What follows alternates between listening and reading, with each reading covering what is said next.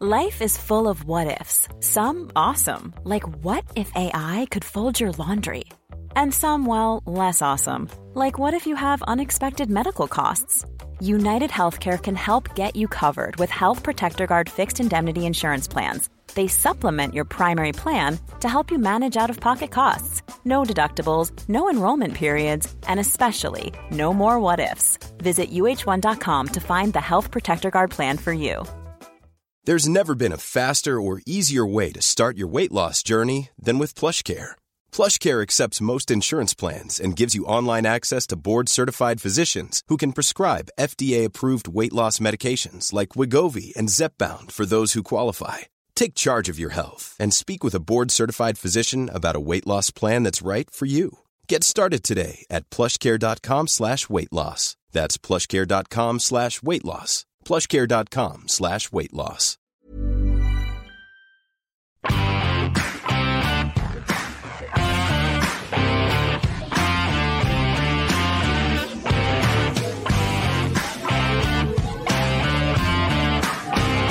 Hello there, you're very welcome along to the Huddle Breakdown. Enda here with you in the company of Alan Morrison and Alan Morrison alone, because we're looking back to the Celtic 7, St Johnstone 0 game at the weekend. Alan, I can't promise you that I'm going to bring the same sort of razzmatazz as James brings to the podcast, but I will do my best to at least not sound like a complete effing idiot in the course of this review.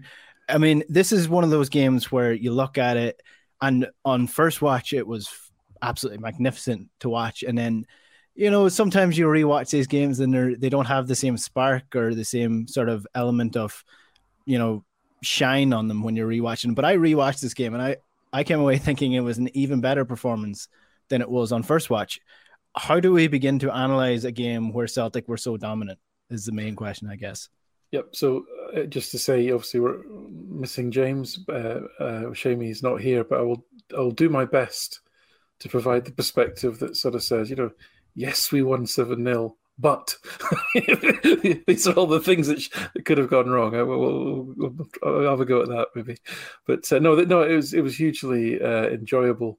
You know, I was watching the game. I was actually doing the Axom match day coverage with Paul and Lawrence, and I was trying to be professional and take notes and stuff, but at the end I couldn't keep up with all the sort of action and all the good chances and what have you. It was just, and actually I found that because I was concentrating on taking notes, I didn't enjoy it as much as just like a fan just taking in what. All the lovely little bits. I mean, just the little cameos like Kyogo coming on and so forth, and the little reactions to some of the goals and so forth. It was just there's a lot in it that was very, very pleasurable. And like you say, and yes, you can always pick a few little holes, but yeah, it was a thrilling performance. But I think that's the aspect of it is what is this telling us about where we are now as a team, and what does that mean for the rest of the season? That's probably the key message, I would say. Just on that, I'm sure everybody has read a match report from a journalist and came away thinking, what game was he watching? Like their report can be sometimes completely different. You've sort of given an insight into the life of a journalist at a football match, because sometimes when you're at a match reporting at a game, and especially if you're for print media as opposed to broadcast media, sometimes you might only get to see maybe 60% of the play because you're typing as you go. And it's actually such a bizarre situation that sometimes the spectators actually do see more in the game than you see as someone who's supposed to be concentrating on. But that's a side note to all of it.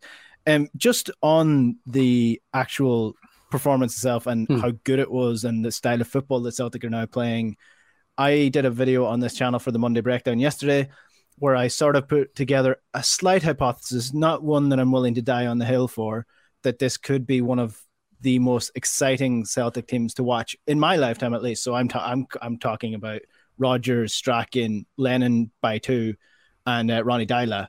So I'd argue that if the Celtic team do go on to win the treble, that they probably are one of the best teams that I've watched as a Celtic supporter. You've seen Tommy Burns Celtic. You've seen obviously more of the Martin O'Neill era than me. The football we're playing at the minute, how does it compare? Yeah, and more. I mean, I suppose the first team I Dalglish was still playing when I started watching Celtic. So unfortunately, he left the second sort of season I was watching. And then you morphed into I suppose my favourite team, which is the team of the very early 1980s with McGrain and McStay and Burns and Nicholas and McGarvey, Proven, people like that. I mean, football is very different. I mean, if you just need to watch the games from that era to see how stretched the play is, and the idea of being compact and deep. I mean, you saw that in European games sometimes. A team would come from Romania and they'll have men behind the ball or whatever. But pressing and counter-pressing and all this sort of thing. Just the general level of fitness of players as well. So it's very different. So I think these comparisons are very hard to make. I do think this is potentially the most thrilling football that Celtic have played. Martin O'Neill's team were a big, strong side. They had truly great players, and Larsson and Sutton and Petrov and people like that, tremendous players. And they did often win heavily, but they often also ground out results. And Martin O'Neill was, I keep saying this, people sort of forget the number of times Celtic would go 1-up in a game, and O'Neill could be quite conservative when he wanted to be. Mm-hmm. So they weren't always the most thrilling team that side. They were a big, powerful side and scored a lot of goals from set plays and what have you. Not to say they weren't a very good and incredibly effective side, but in terms of, I'm just talking about fast attacking football, I suppose. Rogers' first year, I guess, was a bit like that. Even some of Lennon's teams touched it occasionally. I think Hooper and Stokes, particularly when they were a forward pairing, was an exciting team to watch with Commons sort of thrown into the mix. They produced some thrilling performances, but I think this has got the potential to be consistently thrilling as an attacking force. So I think it's a fair observation. Yeah, for sure. And again, I do want to hammer home the fact I'm not saying they are the best, because I mean Martin O'Neill's side got to a European Cup final or a UEFA Cup final. That is, the argument is not that they are the best or the most effective. Is this the best football that I've seen Celtic play? And it's getting there. It's making me incredibly excited for what's to come in year two of Ange, if this is year one. One of the key aspects to this game was passing and the amount of passes that Celtic have. Now, a lot of different data aggregators have different numbers, exact numbers for this. The Cynic have Celtic clocked at over 1,000 attempted passes in this game.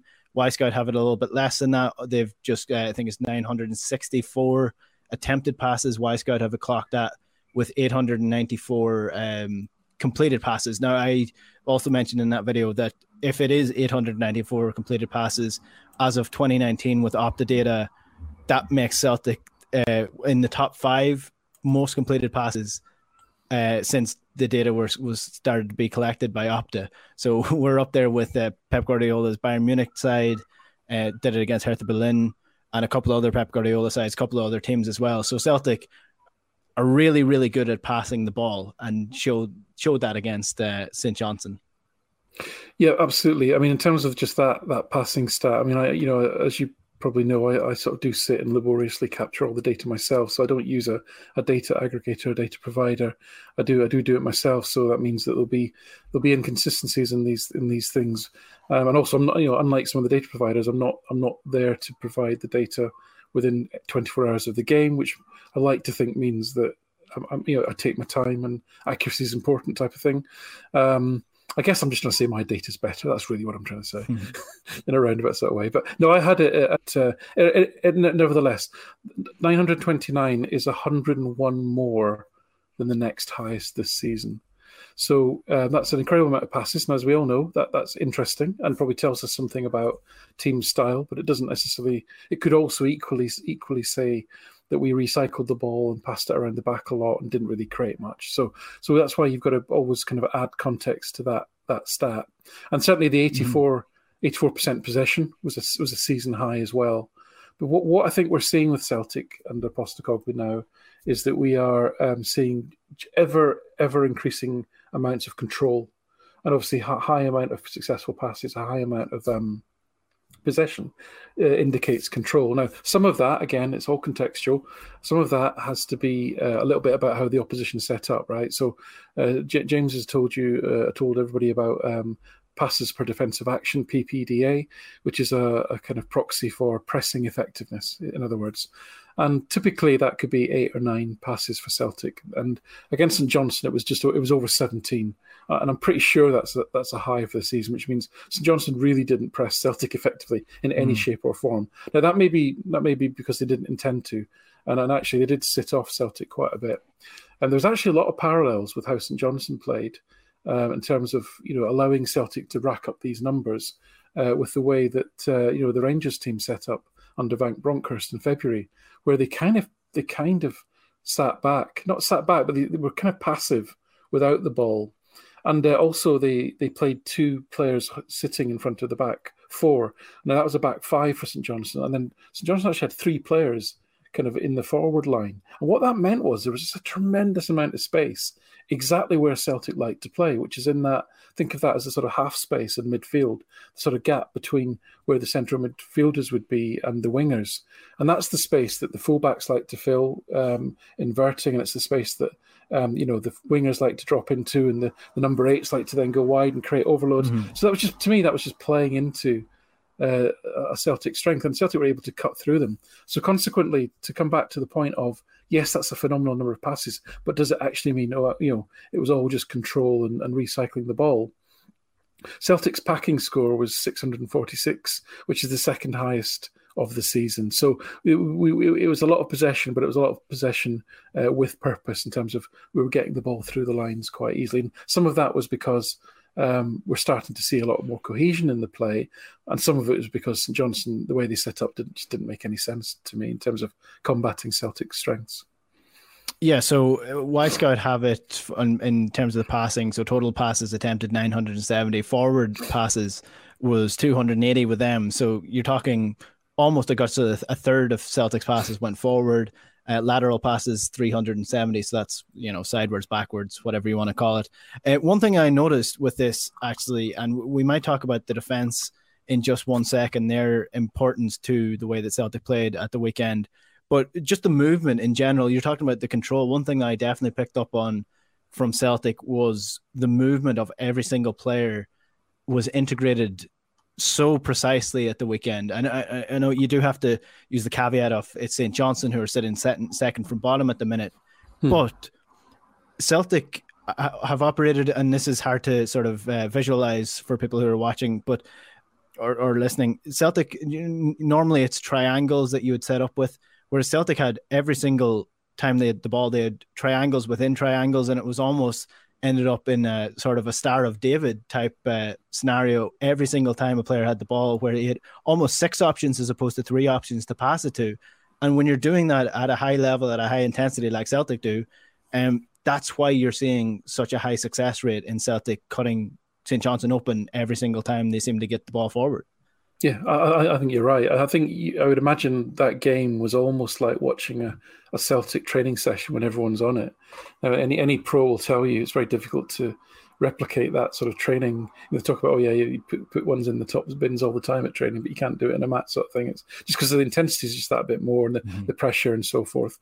But I that felt like they were running through training routines and movement and off the ball and shape, etc., as if it was almost a training match. And I don't think I've ever felt as sorry for an opposing team as I did for St Johnstone, because that must have been an absolutely awful experience, because 16% of possession, and when they did get possession, the thing that impressed me even more about Celtic than those attacking shapes was just the work rate off the ball to win the ball back. It was just incredible. And it really was obvious as well. The number of times the St Johnstone player would get it back, they'd be hurried into a pass, and then the ball would go backwards, and that would be a trigger for like 4 Celtic players to kind of surround them, and very quickly the possession would be recycled again. I mean, the first 2 goals came from that kind of pressure. Giakoumakis they'd won the ball back from Celtic, and Giakoumakis put in a challenge in the box, and that then triggered the goal for Hatate. And then again, Maeda put so much pressure on the fullback that there was a poor pass back and again Giakoumakis was right on top of the goalkeeper and he rounded him to score. So that pressure, it wasn't it brought results as well, and that aspect of it was really, really obvious in terms of just the sheer work rate off the ball. Then allows you to get the ball back, and then suddenly the game becomes a lot easier, and then you can dominate possession like they did. But yeah, no, you're absolutely spot on. I mean, some of the passing stats were ridiculous. So, I mean, Starfelt completed 163 passes. He only gave the ball away in passing once. That's quite remarkable. Carter Vickers, it was 150. Taylor was 110, and Juranovic was 101. And both the fullbacks racked up more than 20 pack passes. So again, they weren't just recycling, although they did do a lot of recycling it between themselves.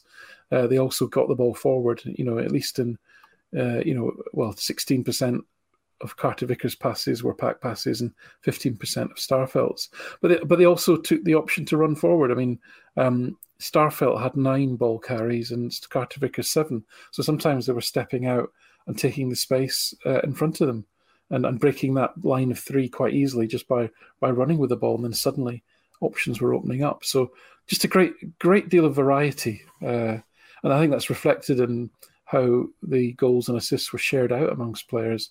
That variety of positioning and variety of movement was exceptional. Yeah, Matt O'Reilly, you mentioned the training situation and how it almost felt like a training session for them. Matt O'Reilly mentioned that after the game, talking about the training and how intense the training is all the time. And Ange actually mentioned it today in an interview with Celtic TV, saying that, it's all well and good saying that you have a week off before the game. It's not a week off. It's a week to get some really good work in on the training ground. That's what Ange was saying today. So that's what they're doing. They're not, putting the feet up and saying, look, we have a week until the Derby match. We're drilling these guys hard until... Some managers will send them to Malaga for a couple of days. Yeah. Out to Dubai maybe for a few pints beside the pool. So this is the situation we're in. We're talking about a really well-drilled, coached side at the minute that are at the top of their game. But also, I want to mention a couple of players.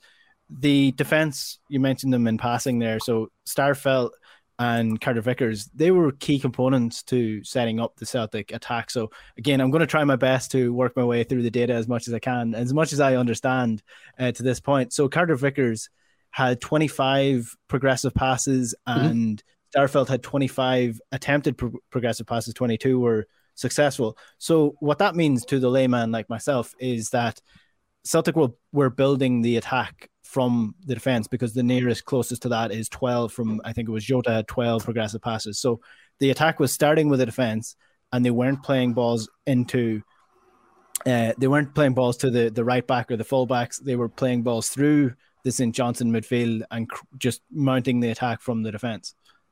Yeah, that's right. The progressive passes on Wyscout is not exactly the same, but similar to the pack passes that I count. The progressive passes from Wyscout, I suspect, covers passes that are forward and progress the ball up the field, irrespective of any opponents being taken out of the game.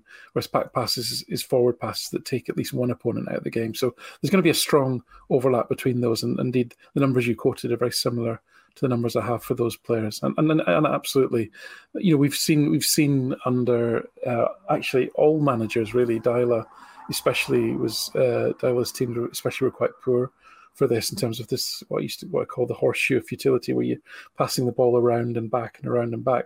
And yes, there was still a lot of that, but it was all for the purposes of moving the St Johnstone front 3, midfield forward 5 to finding that space. And then getting the ball forward at the right time. And as I say, they mixed it up really well with a mixture of pack passing to the volume that you described, and as I say, also those ball carries, or progressive runs, if you like. So very intelligent from both centre backs. I think they really were the creative bedrock of the team. And then once the ball got forward into positions, then 23 shots. I think XG I had it about 4.6, which isn't the highest of the season. I think it's the 4th highest expected goals of the season. We did have higher when we beat Dundee and St Mirren earlier in the season. So, and again, we had 40 possessions in the box, which is actually only the 8th highest of the season. But what we were able to do is create good quality chances.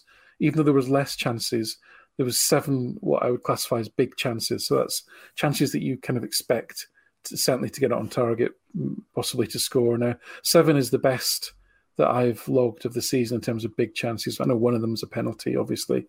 So we were able to, even if it wasn't the biggest volume of chances of the season or the highest XG, there were good quality chances, which again is important. I think it was 0.16. Sorry, and I think it was 0.16 XG per shot, which is pretty high. Right. I mean, the season average would be around about 0.12, so 0.16 is decent. Just to hammer home and finish off on the possession and the dominance side of things, one of the key things that stood out to me from this was, so Celtic had 83% possession, which is absolutely exceptional, no matter who you're playing against, to keep the ball for that. But for pure possession time of the game, how long I don't know if you monitor this, how long do you think Celtic had the ball for? No, I don't. I mean, that year literally would be stopping stopwatches and so forth. And I just don't have the bandwidth to do that. Yeah. So I look, I'm not a data analyst. I don't know how accurate this is, but Wisecout have it as 49 minutes of pure possession time.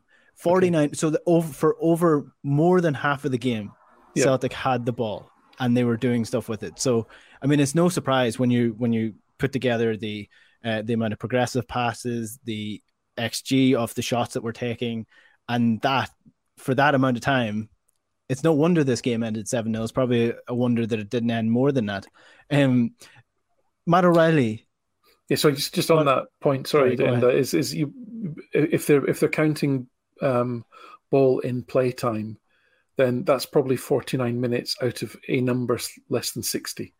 So the Celtic had possession because the ball's generally in play for less than 60 minutes of the game. Yeah, probably nearer 55.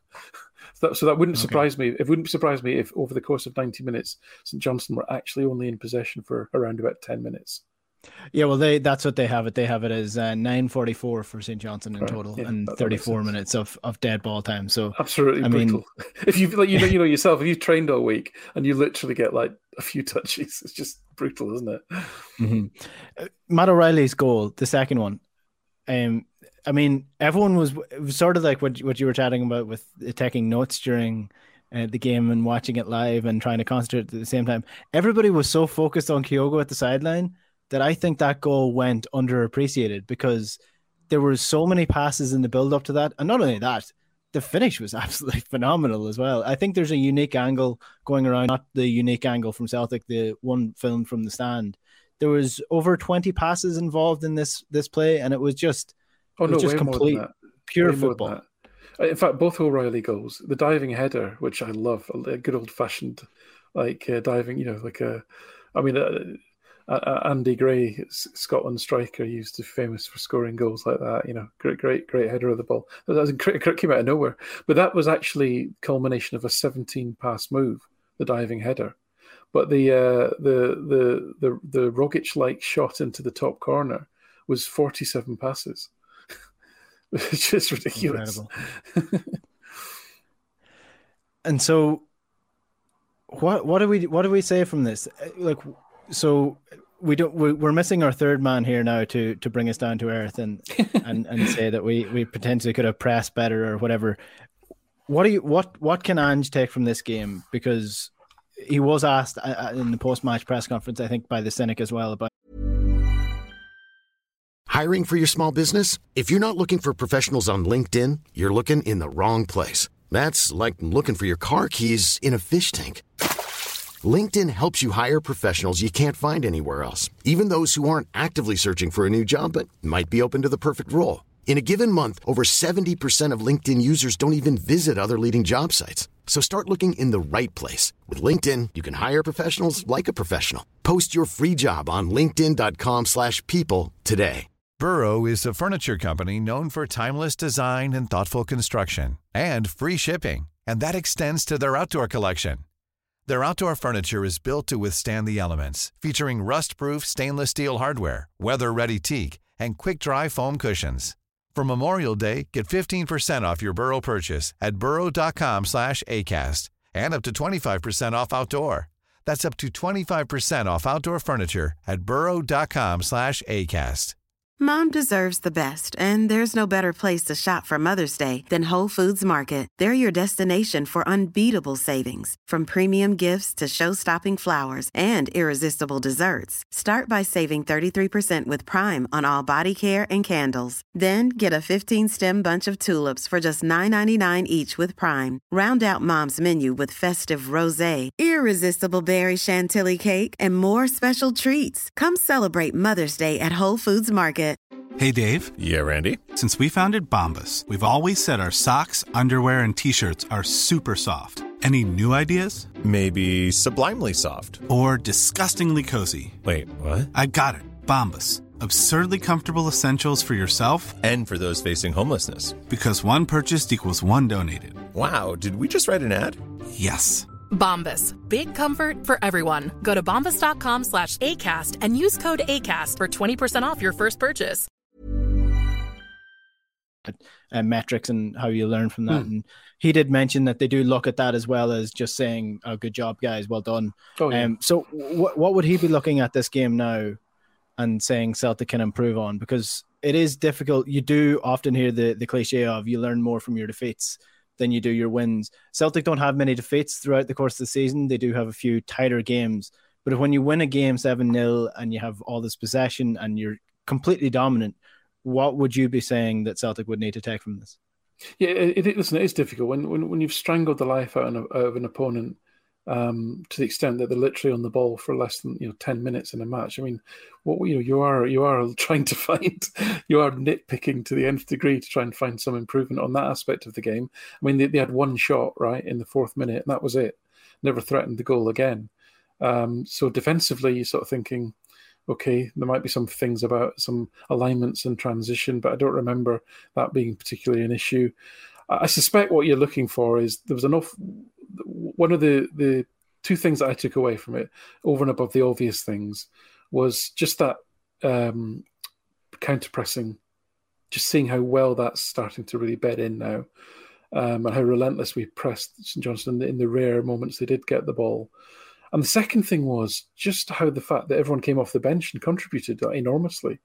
And I think in terms of what do you take from this if you're Postecoglou, it's probably looking at some of the data, looking at Turnbull especially, O'Reilly, Kyogo wasn't on the pitch that long, McCarthy, and just making a judgment as to, in terms of the intensity of their pressing, how far did they cover, things like that, just to get a sense of how close to proper match fitness do you think they are. I think that will be something that you would look at. I mean, Abada came on and he had more shots than anybody else. O'Reilly came on and was just absolutely phenomenal. I think he ended up with the best. Again, he had, what did he have now? I don't know if he had the best expected scoring contribution because the penalty sort of distorts these sort of things. But he had one of the best expected scoring contributions. He had one of the best packing scores, and he was only on the pitch for half the game. He was tremendous. Abada was tremendous. Even McCarthy was decent. So all the substitutes came on, and Kyogo wasn't involved. But the first thing he did, literally the first thing he did when he got the ball, was ping a 50-yard pass that took out the whole St Johnstone team. It was an unbelievable pass, and Abada scored. So I think it's looking at that really, and that to me was a big takeaway, was that those players came off the bench, and I know they were coming into a nice game. You're well ahead and all that sort of thing, but you want players to show that they want to be in the team, don't you? And they certainly did that. It was nice to see McCarthy even get some minutes, because that's Ange probably saying, he could have put a bit on, but actually I want you all, game ready if you get called on in the next sort of month, really. So yeah, difficult to nitpick, I have to say, but yeah, it would be looking at how they performed. They're probably some of the more physiological metrics, just to see how ready are you if I need to call on you again. Yeah, it was the substitute one is great, because Abada, I highlighted this. There's pictures of him celebrating his goal to make it 7-0, and he's celebrating as if he just won the game for Celtic. He's properly shown that he wanted to be there. And the Kyogo one's an interesting one, because we don't normally see him dropping back that deep. No. What are we thinking there? Is that just, maybe just he wanted to get a touch on the ball, he's just on the pitch after a couple of months, or are we potentially seeing a new thing within the Celtic system with Kyogo now that Maeda is there and Abad is there to do those forward runs? Yeah, I mean, I think we've seen little glimpses of Kyogo where you sort of think, could he be like a bit more of a 10 than an out striker? I don't know in that instance. I'm not sure. I think there was St Johnstone weirdly had decided to they chucked on a couple of forwards and they kind of pressed a bit higher for a period in the second half. And of course, I think they lost 2 goals because of it. They just became totally vulnerable to Celtic passing through. And I think Kyogo just saw an ocean of space and went and filled it, frankly. Just an intelligent footballer making an intelligent move into space. But what was fascinating was that Kyogo knew the run that Maeda was going to make, and he absolutely nailed it. That's a little glimpse into some interesting possibilities. And the thing that I just put a little tweet out about was that's the first 16 minutes that we've seen Matt O'Reilly and Kyogo on the pitch at the same time. Now, they didn't connect and they didn't do anything, but if you think about the vision of O'Reilly's passing, it's just, for me, phenomenal. And you think of I think O'Reilly talked about Kyogo's movement in training. He did, yeah. I'm really excited to see those two playing together. I think that could be very, very interesting. Yeah, because if you take it back to the start of the season on this podcast, the amount of times that we spoke about Kyogo making runs, but nobody in midfield that had the vision or ability to pick him out.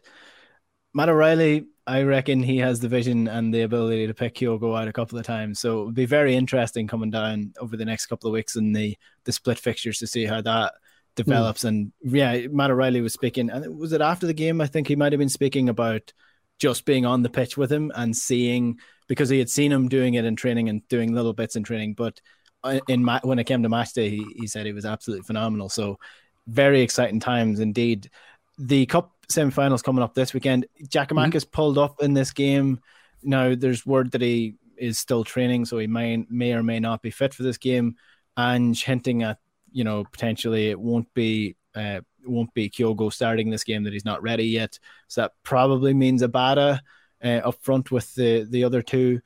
So just before we get to the cup final, or cup semi-final, because we're going to do a proper preview of that on Thursday, the split fixtures are Ross County first, then Celtic against Rangers again 7 days later, Hearts at home, Dundee United away, and then Motherwell finish off in the season. So, I mean, we're leaning towards hoping that Motherwell were part of this split. Ross County, again, Celtic completely dominated them a couple of weeks ago. Dundee United, my favourite team to play personally.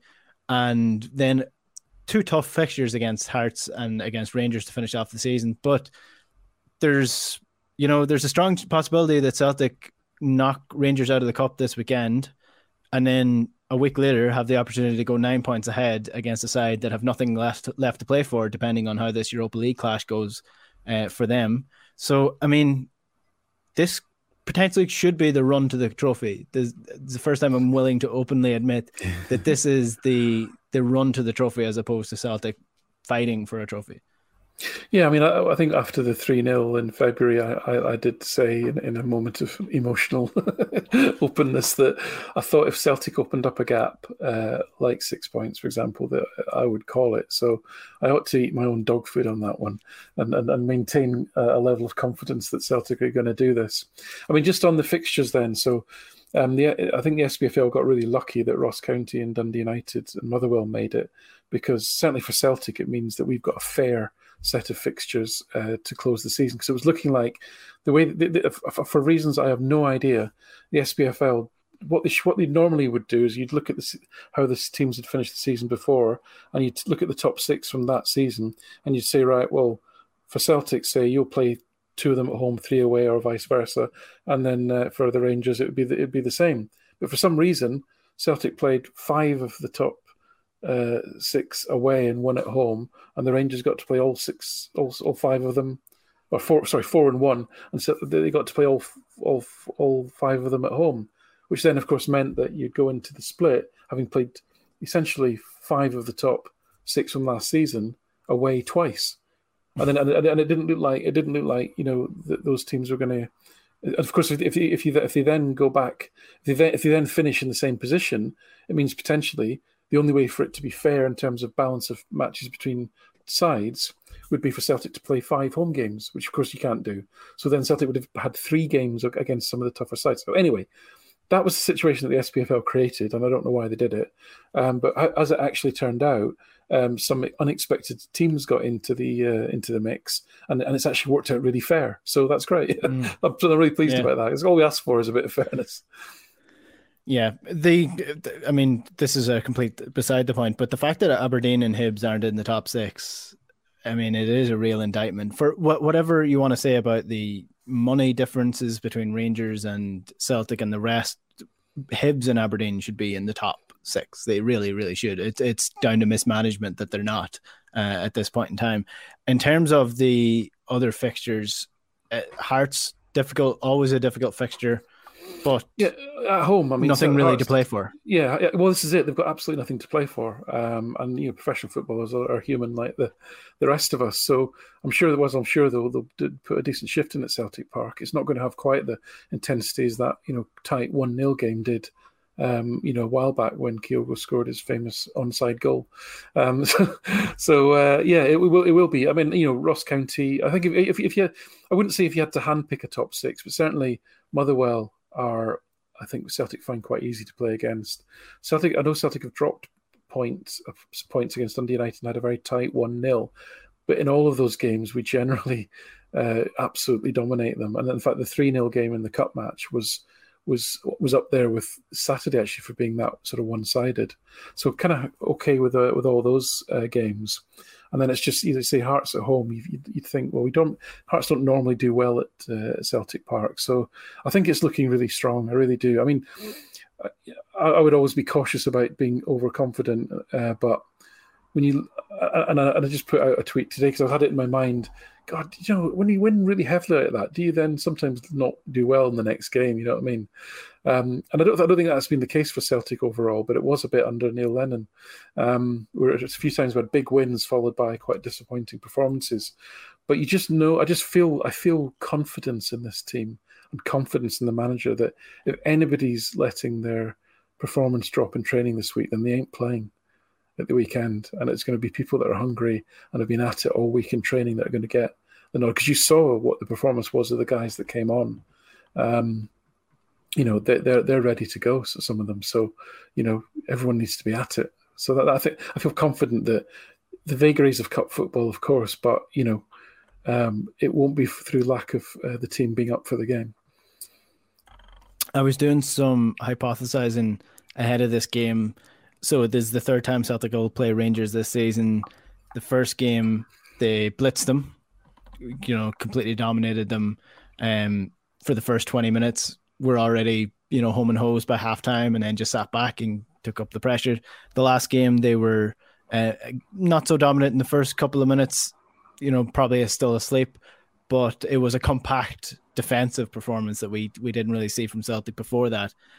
What's the 3rd type of game plan that we're going to spring on Rangers this weekend?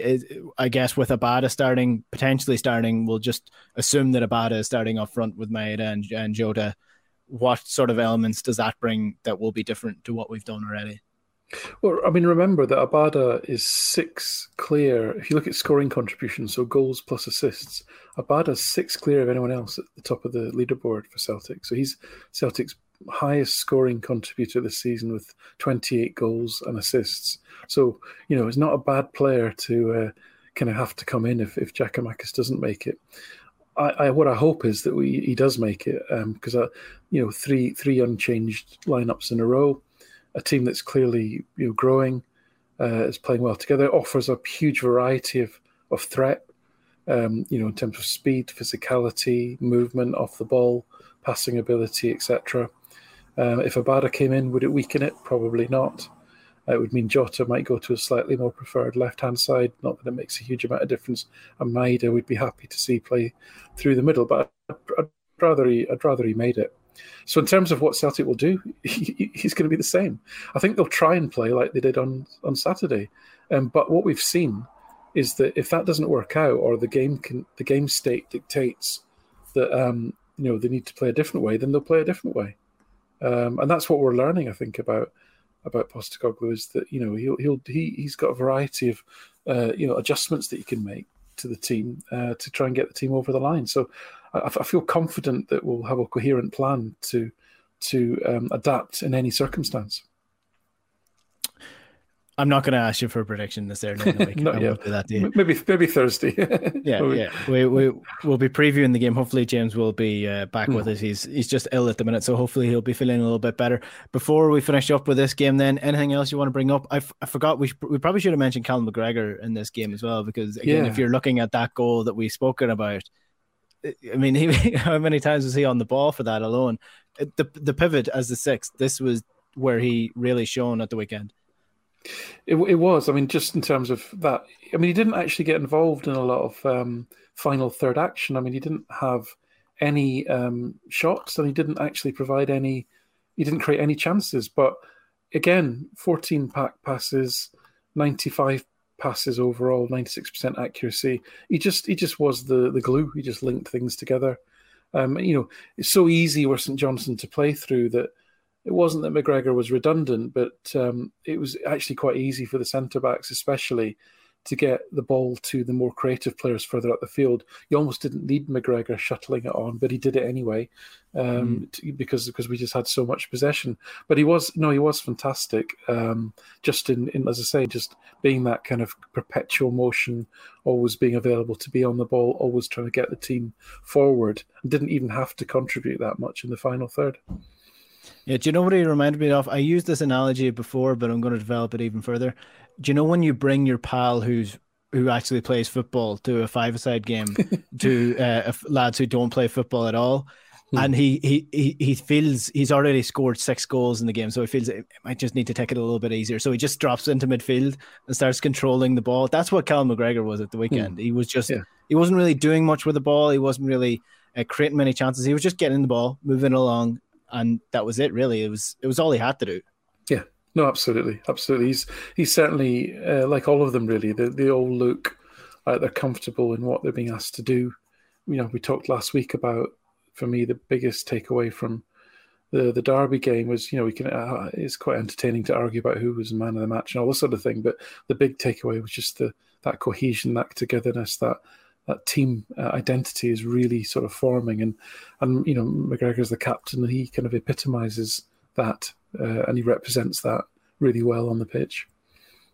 For sure. Anything you want to bring up before we finish up then? Just one little interesting thing was Abada's goal. So that took Abada to 10 league goals, and I was looking back, it was 1994-95 was the last time Celtic had a season where nobody scored 10 league goals. Do you want to have a guess who was the top scorer that season? In 94-95. That was the year I was born, so it's going to be difficult for me to pull this one out of my back. You bugger. You got me there. I'm not even going to hazard a guess. Who was it? John Collins. And that was partly because he took penalties, I think, as well. Yeah. There was one season under, I think, was it the last season under Roger, the second season, where Sinclair just got to 10. He scored Celtic's last goal of the season, and he got him to 10. But it doesn't happen. It's not something that happens very often. So Abada, it's fascinating. You know how many shots, goals, chances Celtic create to not have an individual player that's on 10 league goals yet. But that just shows you just the churn and the number of changes and lineup differences that we've had over the season. Well, even just on that, I was just looking at the goal scorers and the contributions of everybody. 18 different goal scorers in all competitions for Celtic this year, by my estimation, or by the estimation of the league table that I was looking at. Okay, you're probably right. I can't quite work that out in real time. I was looking at the FOTMOB, so I'm going off them. They had 18 goal scorers in all competitions, and 10 of them have more than 4 goals, or 4 or more goals, I should say. Yeah. So, I mean, that's really phenomenal depth for what you're talking about, because even if you look at David Turnbull, who hasn't really played all that much since Christmas, he's still up there with, goals and assists for the season. So we needed a big squad. We needed the enhancements in January that we got, and everybody has played a massive role. Even the 3 transfers that we brought in Hatate, O'Reilly, and Maeda, all 3 of them now have, I think Matt O'Reilly's on 3, but Hatate and Maeda both have more than 4 goals. So, I mean, you're talking about the guts of 12 goals there for January transfer market. So, I mean, that's really good going. I think you're right. I mean, if you look, I think when we reflect back on the season, that will be a theme of this season. And certainly, if you go back as long as I've just embarrassed myself to go back, you'd often have seasons where you might use sort of 16, sort of 20 players, especially when you go back to the sort of 80s, early 80s, and so forth. But we are going through a massive transition. But players like Ralston and Welsh. Kyogo was out for a long time, but they've all made contributions. Giakoumakis has had his little period where he's made his contribution. O'Reilly, Maeda, since they've come in, nothing before January, obviously, and then so a lot of players have contributed a lot to this, even if they aren't even in the starting lineup anymore. James Forrest, you think Forrest actually started the season pretty brightly, scored the League Cup semi-final winning goal. There's lots of little contributions there from a lot of different players, even though you might look at the starting lineup on in the next game and think, well, it's a bit mixed over the season. They've all had their moments, and you're right. I think there's 4 players in double figures for goals, and if Turnbull gets 1 more, he'll be on double figures. That'll be 5 players on double figures. That's pretty healthy. Yeah, I will die on the hill of James Forrest scoring important goals for Celtic. If you look at his, honest to God, I don't want to go too deep into the James Forrest loving, but if you look at his Celtic career, not only has he scored quite a few goals for Celtic, he scored a number of goals that have gotten Celtic either to the final or in the final. So I mean, a lot of people not a fan of James Forrest, but I'm happy enough to say that he's going to go down in Celtic folklore as a really, really important player for Celtic, and quite, albeit a very dominant period. Yeah, no, I am, but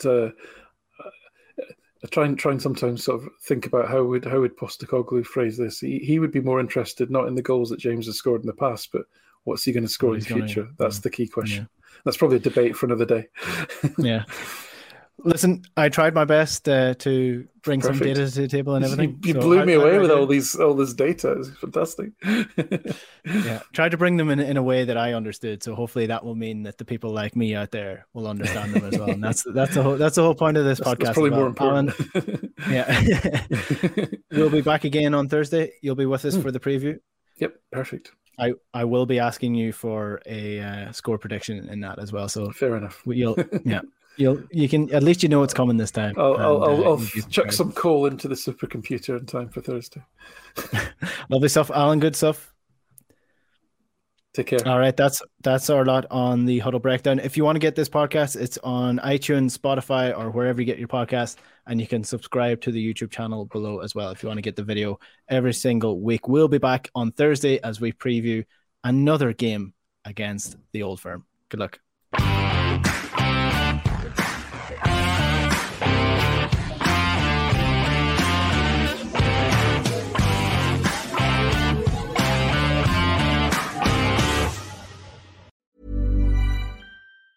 Planning for your next trip? Elevate your travel style with Quince. Quince has all the jet-setting essentials you'll want for your next getaway, like European linen, premium luggage options, buttery soft Italian leather bags, and so much more. And is all priced at 50 to 80% less than similar brands. Plus, Quince only works with factories that use safe and ethical manufacturing practices. Pack your bags with high-quality essentials you'll be wearing for vacations to come with Quince. Go to quince.com/pack for free shipping and 365-day returns. Mom deserves the best, and there's no better place to shop for Mother's Day than Whole Foods Market. They're your destination for unbeatable savings, from premium gifts to show-stopping flowers and irresistible desserts. Start by saving 33% with Prime on all body care and candles. Then get a 15-stem bunch of tulips for just $9.99 each with Prime. Round out Mom's menu with festive rosé, irresistible berry chantilly cake, and more special treats. Come celebrate Mother's Day at Whole Foods Market. When you make decisions for your company, you look for the no-brainers. And if you have a lot of mailing to do, Stamps.com is the ultimate no-brainer. It streamlines your processes to make your business more efficient, which makes you less busy. Mail checks, invoices, legal documents, and everything you need to keep your business running with Stamps.com. Seamlessly connect with every major marketplace and shopping cart. Schedule package pickups and see your cheapest and fastest shipping options from different carriers, with rates up to 89% off USPS and UPS rates. And with the Stamps.com mobile app, you can take care of mailing and shipping wherever you are. Make the same no-brainer decision as over 1 million other businesses with Stamps.com. Sign up with code PROGRAM for a 4-week trial, plus free postage and a free digital scale. No long-term commitments or contracts. That's Stamps.com. Code PROGRAM.